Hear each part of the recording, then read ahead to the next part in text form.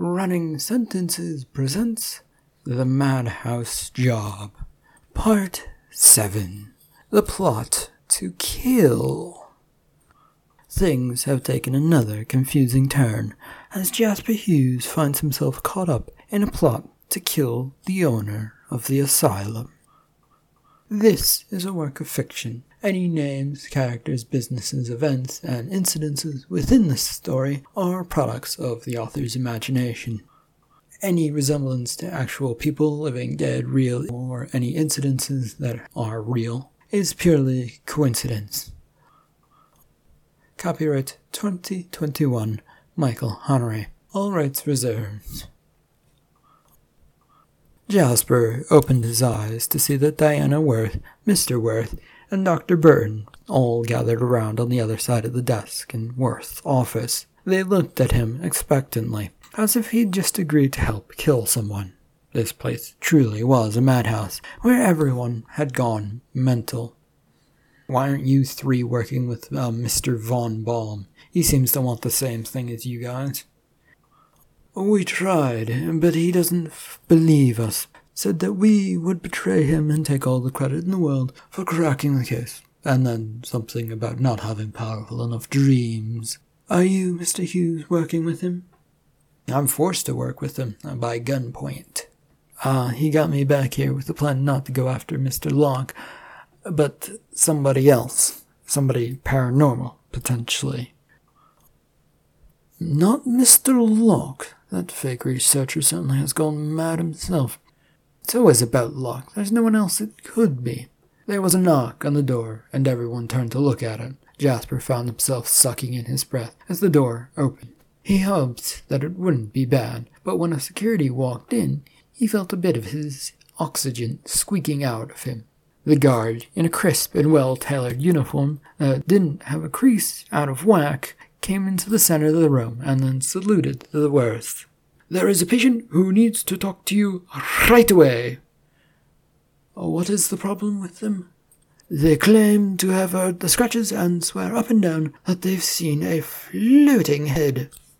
Worth slowly rose up from his chair and coughed politely as the three of them moved around the desk. Is there anyone else attending to this patient? Or is there anyone with him? Or what do we know about him?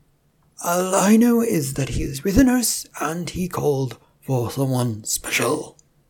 Well, it will need all of our help, including our Mr. H here. He also deals with the odd and unusual, and it will be a good test to see if he can help us further, don't you all agree? The security guard didn't bother looking over at him, as he threw another salute, and then swung around with military precision and marched out of the room. Mr. Burton, Dr. Burton, and Miss Secretary Worth, although Jasper wondered if she was really a secretary, had all nodded along with Mr. Worth that, yes, this would be a good test for Jasper. After all of that nodding, Jasper found himself being hurried along by Diana as they crowded their way out. Soon out in the hallway, Jasper found his arms being linked together at the elbow by Diana's. She pulled him as the three men went ahead down the hallway. The loud voices of the doctors seemed to be covering something, as the conversation was about sports, which, from appearance, neither would be very heavily into. But Jasper could only shrug at that. Maybe they were into it. A soft and very sudden scent hit him as Diana leaned in. By the way, your face twitched twice when the mention of scratches, and then the mention of a floating head. Why? I've heard the scratches myself, but could never place them other than by the wall, or around the wall, or something, I don't know. As for the head, it was part of my terrible nightmare, and it belonged to the man who started this facility. This Dr. Hewitt Tyler, or just Hewitt Tyler. I have no idea if he's a doctor or not, now that I think about it. But that was in a nightmare of a dream, and I wouldn't put much stock into it. Is that so? I'm not sure that I believe you, but for now I'll let you pretend that I do. She pulled him along faster as they exited this hallway. Soon they rushed down into the basement and were waiting for the tram car to come by. The five of them stood around until two trams glided noiselessly into the basement and came to a stop in front of them. Jasper found himself being herded to the second tram by Diana as they looked about. he'd neither seen a call button or anyone call for the trams through some sort of special button or anything. Even when he'd worked there as a cleaner, he'd never thought about how the trams just showed up. This thought only stuck about for a minute as he and Diana sat in the cart while the three others were in one in front of them as the lead tram was already zooming off back into the dark tunnels, and then a second later jerking him back as they too went down the rail into the darkness of the blinking lights. The ride took quite a bit of time as they whizzed past many basements and they rushed to the one that had the patient. It all had become quite a blur of lights and then dim lights as the whirl and wind rushed past. Thankfully for Jasper, this also meant that the person next to him couldn't talk to him and let him think about everything. He wondered if these people really wanted to kill Sebastian Locke, as they so claimed, or if something else was going on. There was also the matter of Von Baum, who wanted him to find Hewitt.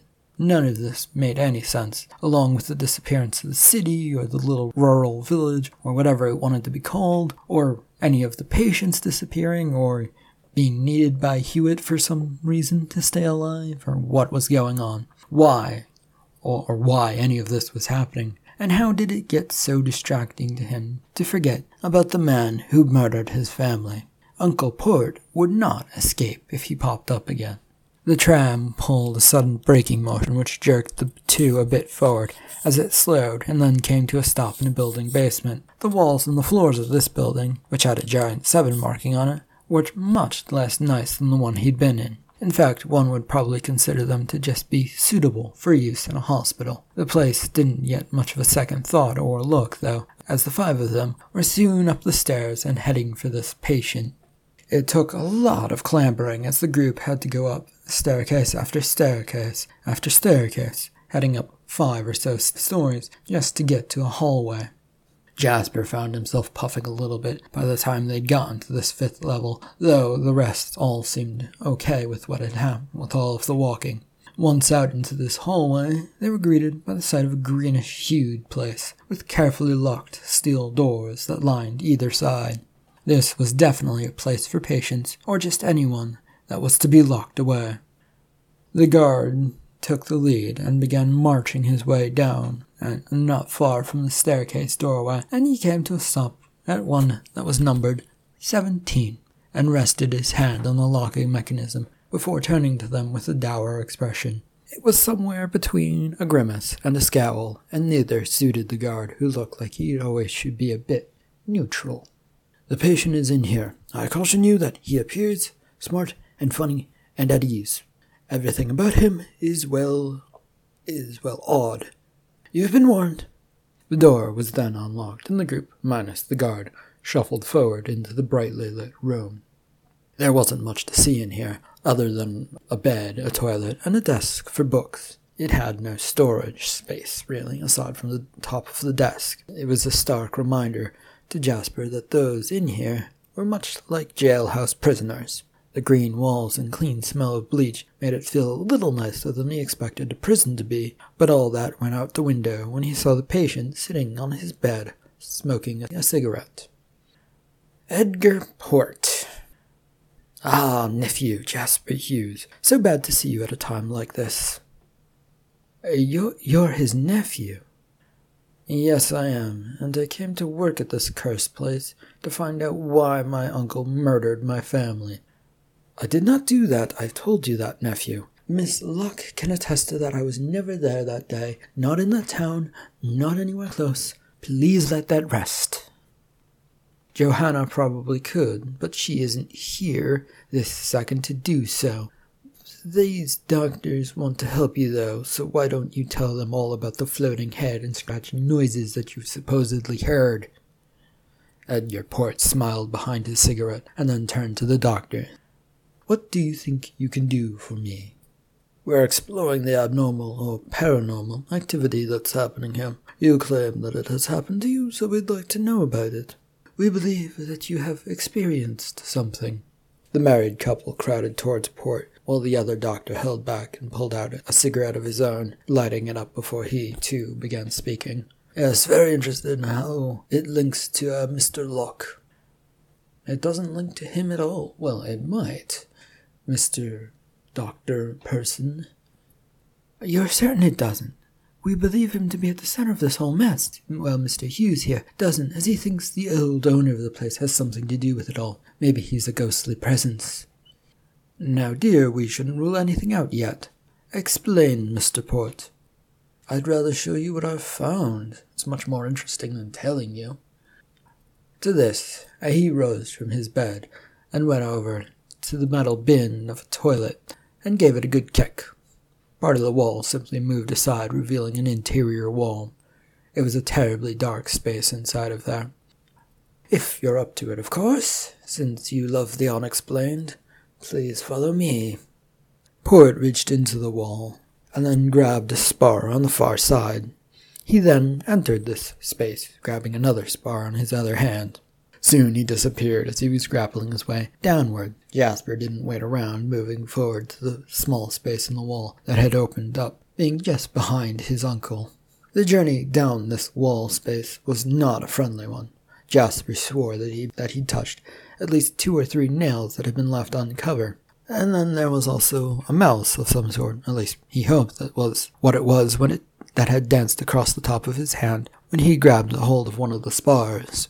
There was nothing to do about this other than ignore it, as he continued to clamber downward, unsure if his uncle was below him or the doctors were above him. He could only hear the sound of people moving, but couldn't really see anything. Finally, a light spilled into the wall space after what seemed like a long time. The light did not light up this interior wall, but gave Jasper a point to aim for. A thing he was very grateful for, since his arms were screaming in pain, and he very much felt like he was losing his direction of what was up and down. He moved out into a basement, and discovered that the spot that he'd come out of was a hidden doorway under a staircase into the basement of this building where the tram lines ran. Once out into the basement proper, he saw that his uncle was already across to the other side, on which was at a section of wall, or it should have been, except he'd opened that. This secret doorway had swung open to reveal another passageway. Jasper was taking his time taking this all in when he was pushed aside by Mr. Worth, then by Mr. Burton, and then finally by Diana, as they all went to see what his uncle had going on. He, however, held back, looking about, feeling like he was being followed, and hearing a noise of scratching coming down the walls. A shiver went down his spine as he saw what looked like a bottle floating out of the secret passageway. Jasper blinked, then turned, and began walking very quickly away from the opening, across to the room. The hairs on Jasper's neck, along with the goosebumps, refused to go away as he entered the hallway that was behind this new secret door. He did his best not to look behind him to see if the bottle was there, following him. The goosebumps and the hairs on the back of his neck were more than enough for him to know that something was there. He did his best to move down this hallway at a rapid pace, without letting anyone ahead of him know that something was terribly wrong behind him. The long hallway tilted its way gently downward and kept going and going. Then it finally came to an end in an open room. This space was just as odd and mind-bending as the rest of this madhouse. The room was dirt and grass that was accumulated by around a little hill in the center of the room that was surrounded by rocks meant to look something like a Stonehenge or something. Jasper couldn't really tell, and his mind wasn't really registering the thoughts. And above all of them stood a hole that let in plenty of moonlight, which was very impressive since they should be very far down.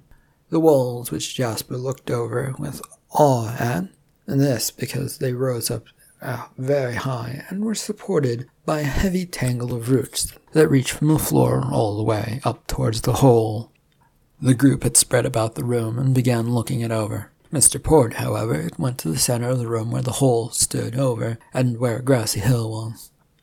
Yes, take a look around while we wait. Jasper wandered towards one of the walls to look at the thick roots holding the room together and then looked back over. What are we waiting for, Uncle? The click-clack sound, which scratched at the floor, answered his question as he turned to look. Into the room came a head in a jar of bubbling blue liquid. It sat atop a set of spidery-like mechanical legs. The thing scurried its way across the room towards the hill. "Fuck, that's Hewitt." Mr. Worth, who was near enough of him to hear him, inched closer. "How do you know that, sir?" "Mr. Baum forced me to see him in my dreams. Or maybe I wanted to see him in my dreams. Either way, I saw that head in a jar in my dreams." Diana also began creeping closer. "So this is what you meant, Mr. Hughes. I see now why you'd think that no one would believe you." "Excuse me, but you are invading my property." Mr. Burton, who was near the stone, stepped forward towards the hill. "We are not. This place is owned by Mr. Locke." "It is not. It is owned by me." "It is too owned by Mr. Locke." If I might." Porter stood up atop the hill. "Mr. Hewitt is the owner, while Mr. Locke is simply an overseer. Well, technically, they might both own it. Mr. Hewitt here claims to be the owner of it, and I've heard Mr. Locke claim to be the owner of it. But the simpler way to deal with it is Hewitt is the owner, Mr. Locke is simply an overseer of this facility while things are figured out. Like why Mr. Hewitt isn't dead, and if it has anything to do with this missing rural town or these missing people that belong in this hospital. Perhaps, nephew, but Mr. Hewitt, if you would be so kind as to show us what you mean that this is your place." The jar with Hewitt's head scurried off of the grass hill and towards the back of the room, disappearing from sight. Port followed and signaled that they should follow him. They came to a stone that was close to the back of the wall, and there, behind it, they found a small but distinguishable hole cut into the roots. They all had to get on their hands and knees to crawl through this space. It was big enough for Hewitt and his spidery legs to fit comfortably through. As for any human, though, they would only have enough space to crawl on their hands and knees. Jasper was third in line behind Dr. Burton, and found himself alternating his gaze between the butt in front of him, which he could barely make out, and the ground at his hands. The constant fight in his mind raging between not looking at a butt, because one, that would be rude, and one shouldn't look at other men's butts, or stare at them. It could make one uncomfortable, or both. But there was the problem of the ground not being much to look at either, and it was very difficult to know where he was heading. So he was left looking up and down, trying to avoid the ceiling as he crawled, and banging his head against that. What he did not realize was that they were crawling back upwards, and this tunnel came to an end as suddenly as it had started. It emerged into a vine-covered lattice gate path, which had moonlight poking through it. The group slowly got out of this tunnel one by one. Jasper, once he got out, helped the others to stand up. The spider bottle head of Hewitt was impatiently jumping up and down near the exit of this place, a gated passageway, as they all lumbered their way as fast as they could to get up. "We must hurry. We don't want to get caught." The head of Hewitt then sprinted out of this vine-covered tunnel, and which was held up with the lattice wooden frames. The rush of wind as Jasper ran clipped at him as the cold night air crisply made his presence known. He kept his head on a swivel to see where they were and trying to place it in his mind. The area did not look familiar to him, but he could tell it was an area for maintenance, or at least it used to be. There were several old mowers and tools lying about the place near a shed, and he dodged, stepping on one that had almost been forgotten on a pathway. The group made its way directly to another large shed of a building that lay in the shadows of one of the big hospital building wings. They entered the storage building, which at this little entranceway of a foyer or mudroom, one might call it. It was a sort of mud area with heavy carpets and coat hooks, and with all of them crowded in there, it was tight for space. How this was someplace special was beyond Jasper, as he found himself elbowed and crowded out of the way by the others. All of them were apparently eager to find out what was going on. He felt like he was walking into a trap that would get them all killed, while Port and Hewitt laughed manically in the background. It really was the only solution to this madness. It was that, or he was the mad one. While that seemed to have some potential, it didn't seem to completely fit in his mind, at least yet. The group went through a doorway of the entrance mudroom area of the garage into the garage itself. This was as run down as the rest of the building, with scraps of things left lying about the place. A rusted barrel on its side, and there was a rusted old car stuck in a lift near the back. None of this seemed to bother any of the other people. As Spidery Hewitt continued his weird scramble across the place, leading them to a car trench pit, a space designed so that people could get under vehicles to work on them. One by one, the group lowered themselves in, leaving Jasper as the last one standing. When the trench was cleared of all the people, he lowered himself down to see where they'd gone. The only thing down there, aside from the drain, was a tunnel that was cut into the back. It had the word slide crudely chipped into the wall of the trench above it. There was also a handlebar above this little tunnel, which Jasper grabbed as he lowered himself downward. The never-ending journey of going from place to place was beginning to get on Jasper's nerves. He, however, didn't have much time to think about that. The slide, which was made of a simple aluminum that had been poured down a hole, was now traveling at a 25-degree angle, which only seemed to pick up speed as he went down it. And down he went, eventually crashing into a soft pad and then across a glass room, smacking into a glass wall which didn't even move when he hit it. He saw stars and lights that soon faded into just lights in a dark space that allowed him to see that he was in a glass room itself and a bit of darkness that surrounded it. He coughed as the air was knocked out of him from the crash, and slowly, when everything felt a little bit better, rose to his feet and found that the others also standing in a locked-off glass box, except for the little hole brought them there. Then he looked around for the head of Hewitt, but there was no man to be seen. "Where is he?" Diana pointed towards a hole off on the right side of the glass room. This led off to the side and back behind where the room was. Jasper went over to see what he could see from there, and he could see that it led back behind where this glass room was, but could see little else. A second later, this room that they were in began to light up below them as something slowly rose up towards them. Jasper thought it looked a bit like a science lab, but wasn't sure as it was far away. The telltale sign of scratches of Hewitt Spider's leg greeted them a second later in a hurried fashion. The head in a jar, on legs, jumped up and down excitedly, and Jasper realized that they were headed further downward, and what was below them wasn't coming up to greet them. The sinking sensation finally came to an end, as the elevator landing slowed to a stop in a well-lit science lab. The glass walls came away, and they soon found themselves offloaded onto the floor as this elevator tipped them forward. The place looked old and didn't have any modern amenities. No computers beeping away, no high-powered microscopes, and a long row of desks. There were plenty of books and test speakers scattered among the long tables that held all of those things, but no modern stuff. The head of Hewitt had once again vanished, and no one seemed to notice this aside from Jasper, who walked about looking for the man, or the head of the man. He wasn't sure which he was going to call him yet. The others were busy looking over a spread of papers on the long tables.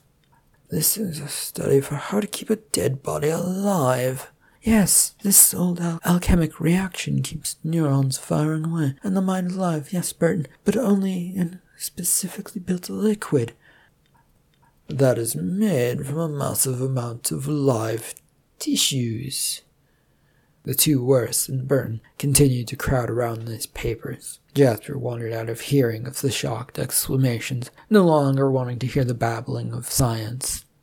He found a spot near a door which fit a spidery jar head which it could have gone through. He was reaching out his hand to open the door, but it opened and swung into his face, sending him staggering backwards. Mr. Hewitt appeared in a mechanical body, and with his jar of a head where a head should be. The man came in slowly and stood before the group. Jasper held his face, trying to rub his hurt nose. "This is the room where the fatal and a deadly experiment went down that would leave me like this." Hewitt made a very opulent gesture out of his body.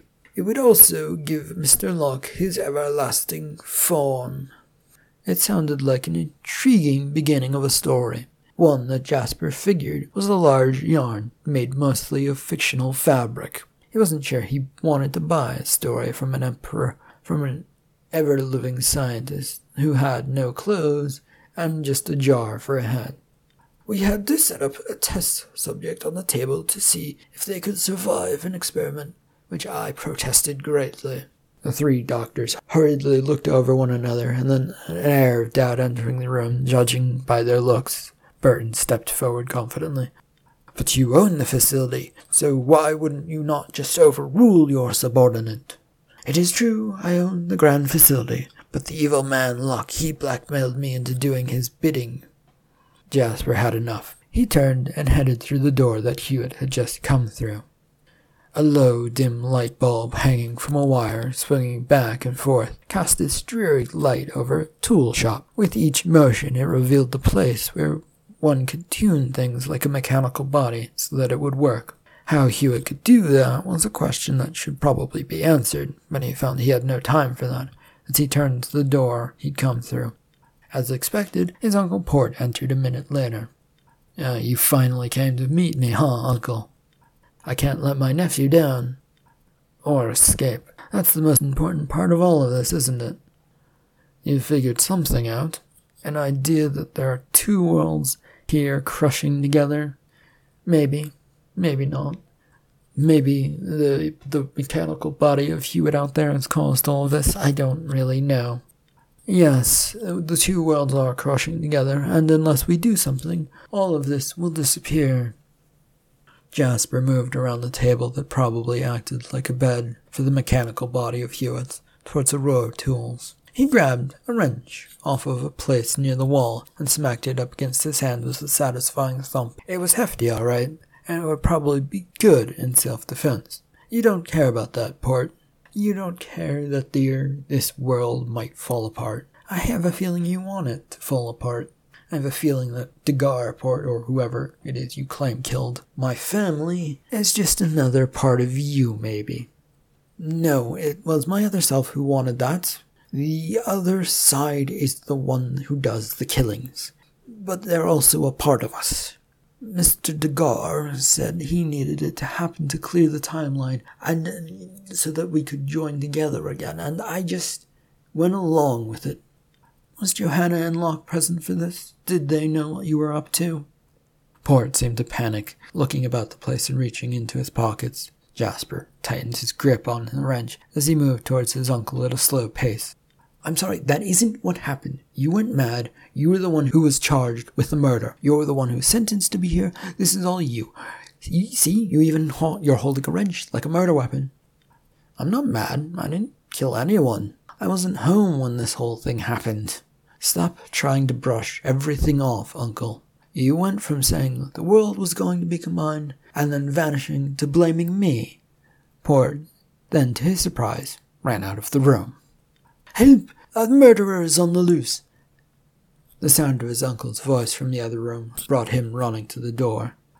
When he got into the room, all he could see was the rising elevator with the three doctors, his uncle, and Hewitt all aboard, heading upwards. The sight drove him to pure fury and anger as he tossed the wrench with all of his strength towards the retreating figures in the glass elevator.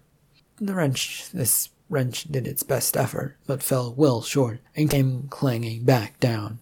He ran towards the hole in the ground where the elevator had come from and found just a hole there. No call button, nothing that would bring it back down. A sinking feeling of being stuck here beginning to spread as he ran about the lab looking for anything, overturning all but getting nowhere. Eventually exhausted of all of this and tired, he headed back towards the workshop. The wire dangling the light had not stopped swaying as Jasper came back in. He did his best to not pay any attention to the odd shadows that were being thrown about the room, and giving off a very gloomy look to things. His mind wasn't fully registering any of it anyway, as he found the metal table and crawled onto it. He closed his eyes tightly and hoped that sleep would come.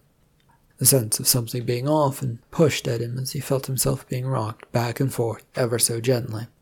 It was enough for him to open his eyes and yawn, as the feeling of having rested for far too long crowded his mind. He also felt that his back had gone stiff from the rough, straight table that greeted him as he tried to get up. "Hello, sir." Jasper glanced over to see a man hunched over himself wearing a leather apron that had tools seemingly hanging off from every odd spot on it. The man looked old, judging from his overly bushy eyebrows and white hair, but it was best not to judge, Jasper thought, as he got off of the table. "Hi, you are?" "Tinker. I build things for Mr. Locke and Mr. Hewitt. Are you their guest?"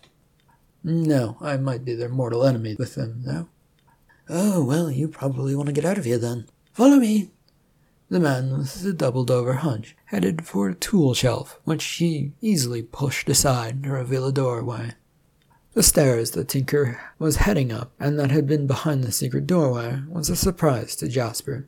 Though he admitted to himself he probably should not be shocked or surprised by anything anymore. Yet here he was, still trying to figure it all out. The stairs were steep, and the old man, though hunched over, seemed to take to them easily. "Excuse me, sir, but why are you helping me out? I am mortal enemies with your employers." Without missing a beat of a step, the old man turned to talk, while still heading upwards. "I can't have you wrecking Mr. Locke and Mr. Hewitt's work down there. No, I would never hear the end of it if I did that. Plus, I know what it's like to be stuck down there. It isn't pretty. I had to dig my way up to create this staircase." Tinker increased his pace and seemingly bounded up the stairs. As he turned around, with Jasper lagging behind. No food recently, and being dragged just about everywhere, was starting to take its toll. Emerging from the staircase, Jasper found himself out in the late morning sunshine. His first step off the landing of the staircase nearly sent him tumbling down, as he found it to be a rocky outcrop that led right into the lake. Tinker helpfully grabbed him and steadied him, leading him towards firmer ground before pointing off towards his right side. "My old home is up there. I don't really get much use out of it anymore, or I think I don't. Not sure. Anyway, you can go lie low up there. I'll find you some food." Jasper was staring off to the right side towards the house that was nearby. He was sure that it was the place that had been used as a stopping point with Johanna and Port when they were sending him away from the island. Doing his best to avoid the muddy ground and the lake water, Jasper made his way along the shoreline towards this house, a task which he was only semi-successful at, as a few shoefuls of water and mud nipped at his ankles. He ignored this, made his way towards the clearing and the long grass that occupied the house lawn, his hope being that he wasn't too slogged down in this mire and to get in there and not collapse before he got there. With his stomach grumbling and his head spinning a bit as the lack of anything aside from air, Jasper got to the front door of this house, this building, and just about collapsed into a pile of nothingness. He was saved when the door opened, but with no energy to do anything other than stare at the ground and breathe, he didn't bother to find out who was grabbing at him. Instead, he was just hopeful and thankful that he was going somewhere and being dragged inside towards safety, hopefully. His energy drained, and he closed his eyes and stopped thinking for a while, and when he reopened them, Jasper found himself inside on a fluffy bed, which is not where he wanted to be at all. He would much rather be at a kitchen table, but seeing he hadn't the energy to fight this move, Jasper lay there, waiting to see what would come next. Time passed, and then there was some more time passing by without anything happening. And then the nearby door opened in front of him, and in walked a young woman with a tray of food. She was followed by Tinker, who kept looking around suspiciously. This food on a tray was soon left on his lap, and the woman was then gone, leaving Tinker standing there.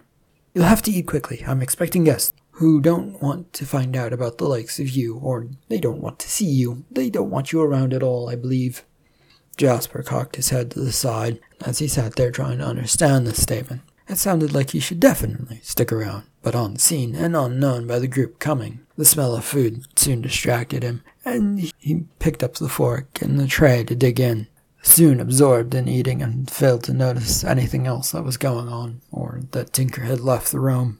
When done, he finally took a look around. This place was barren, with little else aside from the bed, which did not feel like it belonged. He rested for a few seconds, letting the food settle before he managed to get out of the bed and grabbed a tray as he headed for the door. After a bit of a search around the place, Jasper finally found the kitchen and the young woman cleaning dishes in a dirty, run-down space. She turned when she felt him enter, and he held up the tray. I brought the tray and dishes back. She was over to him in a flash and had taken the dishes away, and was back at the sink, all without saying a word or looking at him. Miss.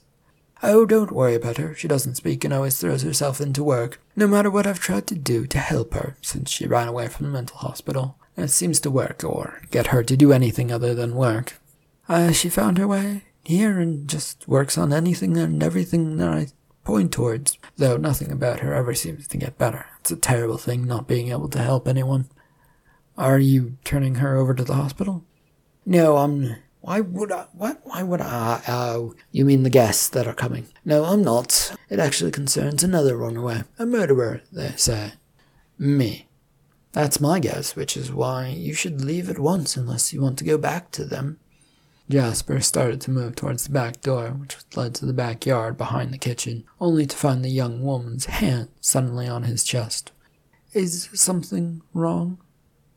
I think you need to follow her. She'll lead you to the boat launch and then off of this dreadful island. She hurried first out of the back door. When Jasper got out, his shoes instantly sunk into the muddy ground, but the young woman, who didn't seem slightly bothered by this, he figured it was probably because of the fact that she was not wearing any shoes, and she seemed much happier outside. She also had grabbed his hand and was leading him away towards the woods. Having been led off to the side and not far into the woods itself, they came to a stop on top of a hill that overlooked the house and the driveway. You should stay here and watch. Should I now? And do you just not talk to Tinker, or what is up, miss? I talk when I want to. I, like you, escaped during one of the great purges of staff members. I wasn't a patient, and I figured being silent and helping the old man where I could would be a good deed. Oh. She nodded towards the road, which had dust kicking up from the entrance of it. 2 cars were hurrying their way towards the house. Instinctively, Jasper found himself crouching down so that he wouldn't be seen. The vehicles came to a stop in the driveway, with Tinker coming out the front door to see what was going on. Eventually, Mr. Locke and Johanna stepped out of the first car, and the form of Mr. Hewitt in his human mechanical body stepped out of the other. The 3 slowly made their way up to the house, passing by Tinker, who remained outside. Come on, we'll get closer. They'll never suspect us. She had moved past him, rushing towards the edge of the woods, when he caught her arms. First off, you shouldn't be risking yourself in such a manner. Secondly, do you have a name?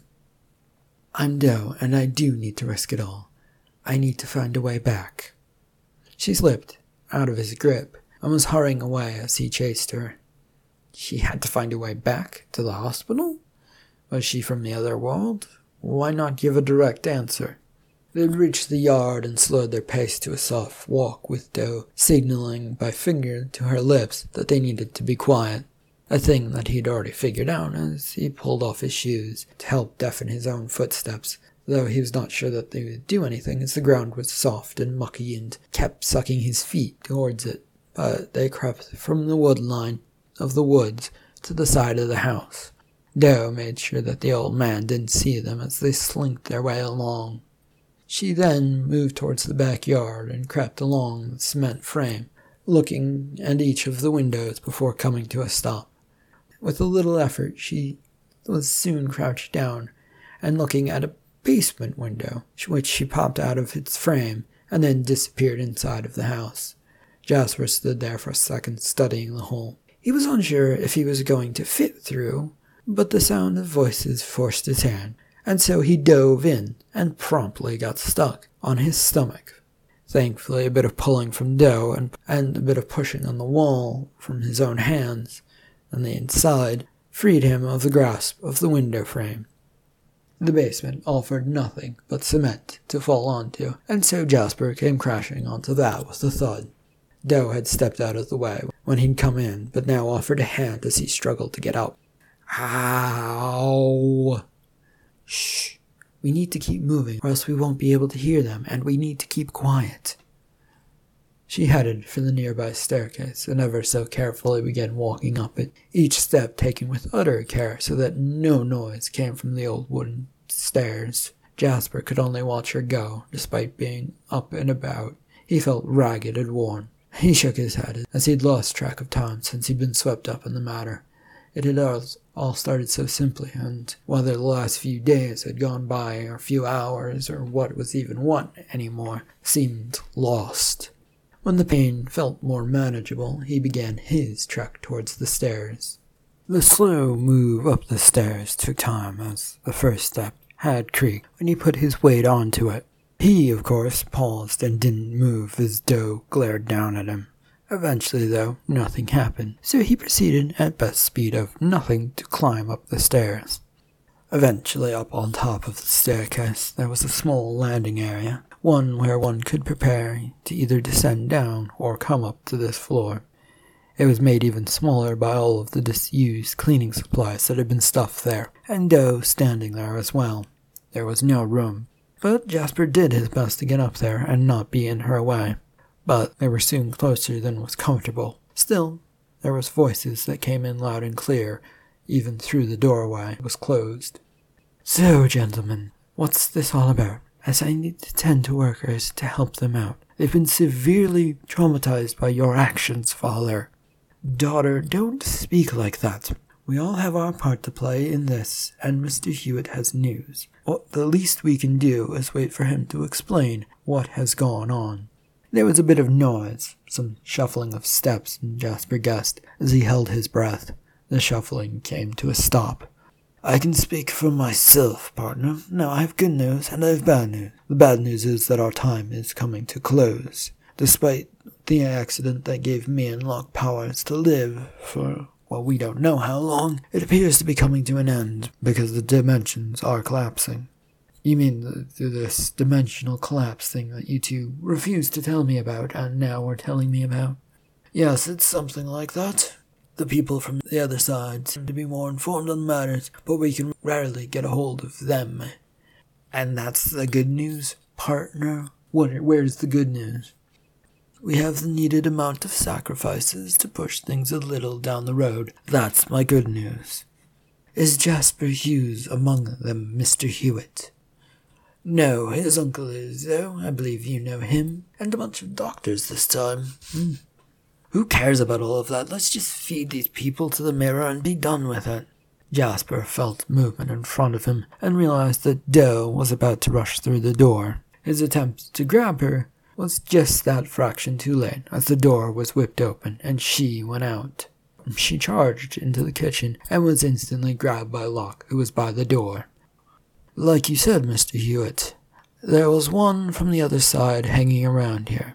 And now we have her, and we have some answers potentially coming to us. Jasper, you can come out. We don't want to harm you, as we're only here to try and solve the dimensional collapse." Torn between the stepping outside and going back downstairs, Jasper stood there for a second, then went to move. It was then that he realized that he'd stepped over the mop to stand at the landing, and had failed to go back over it before moving.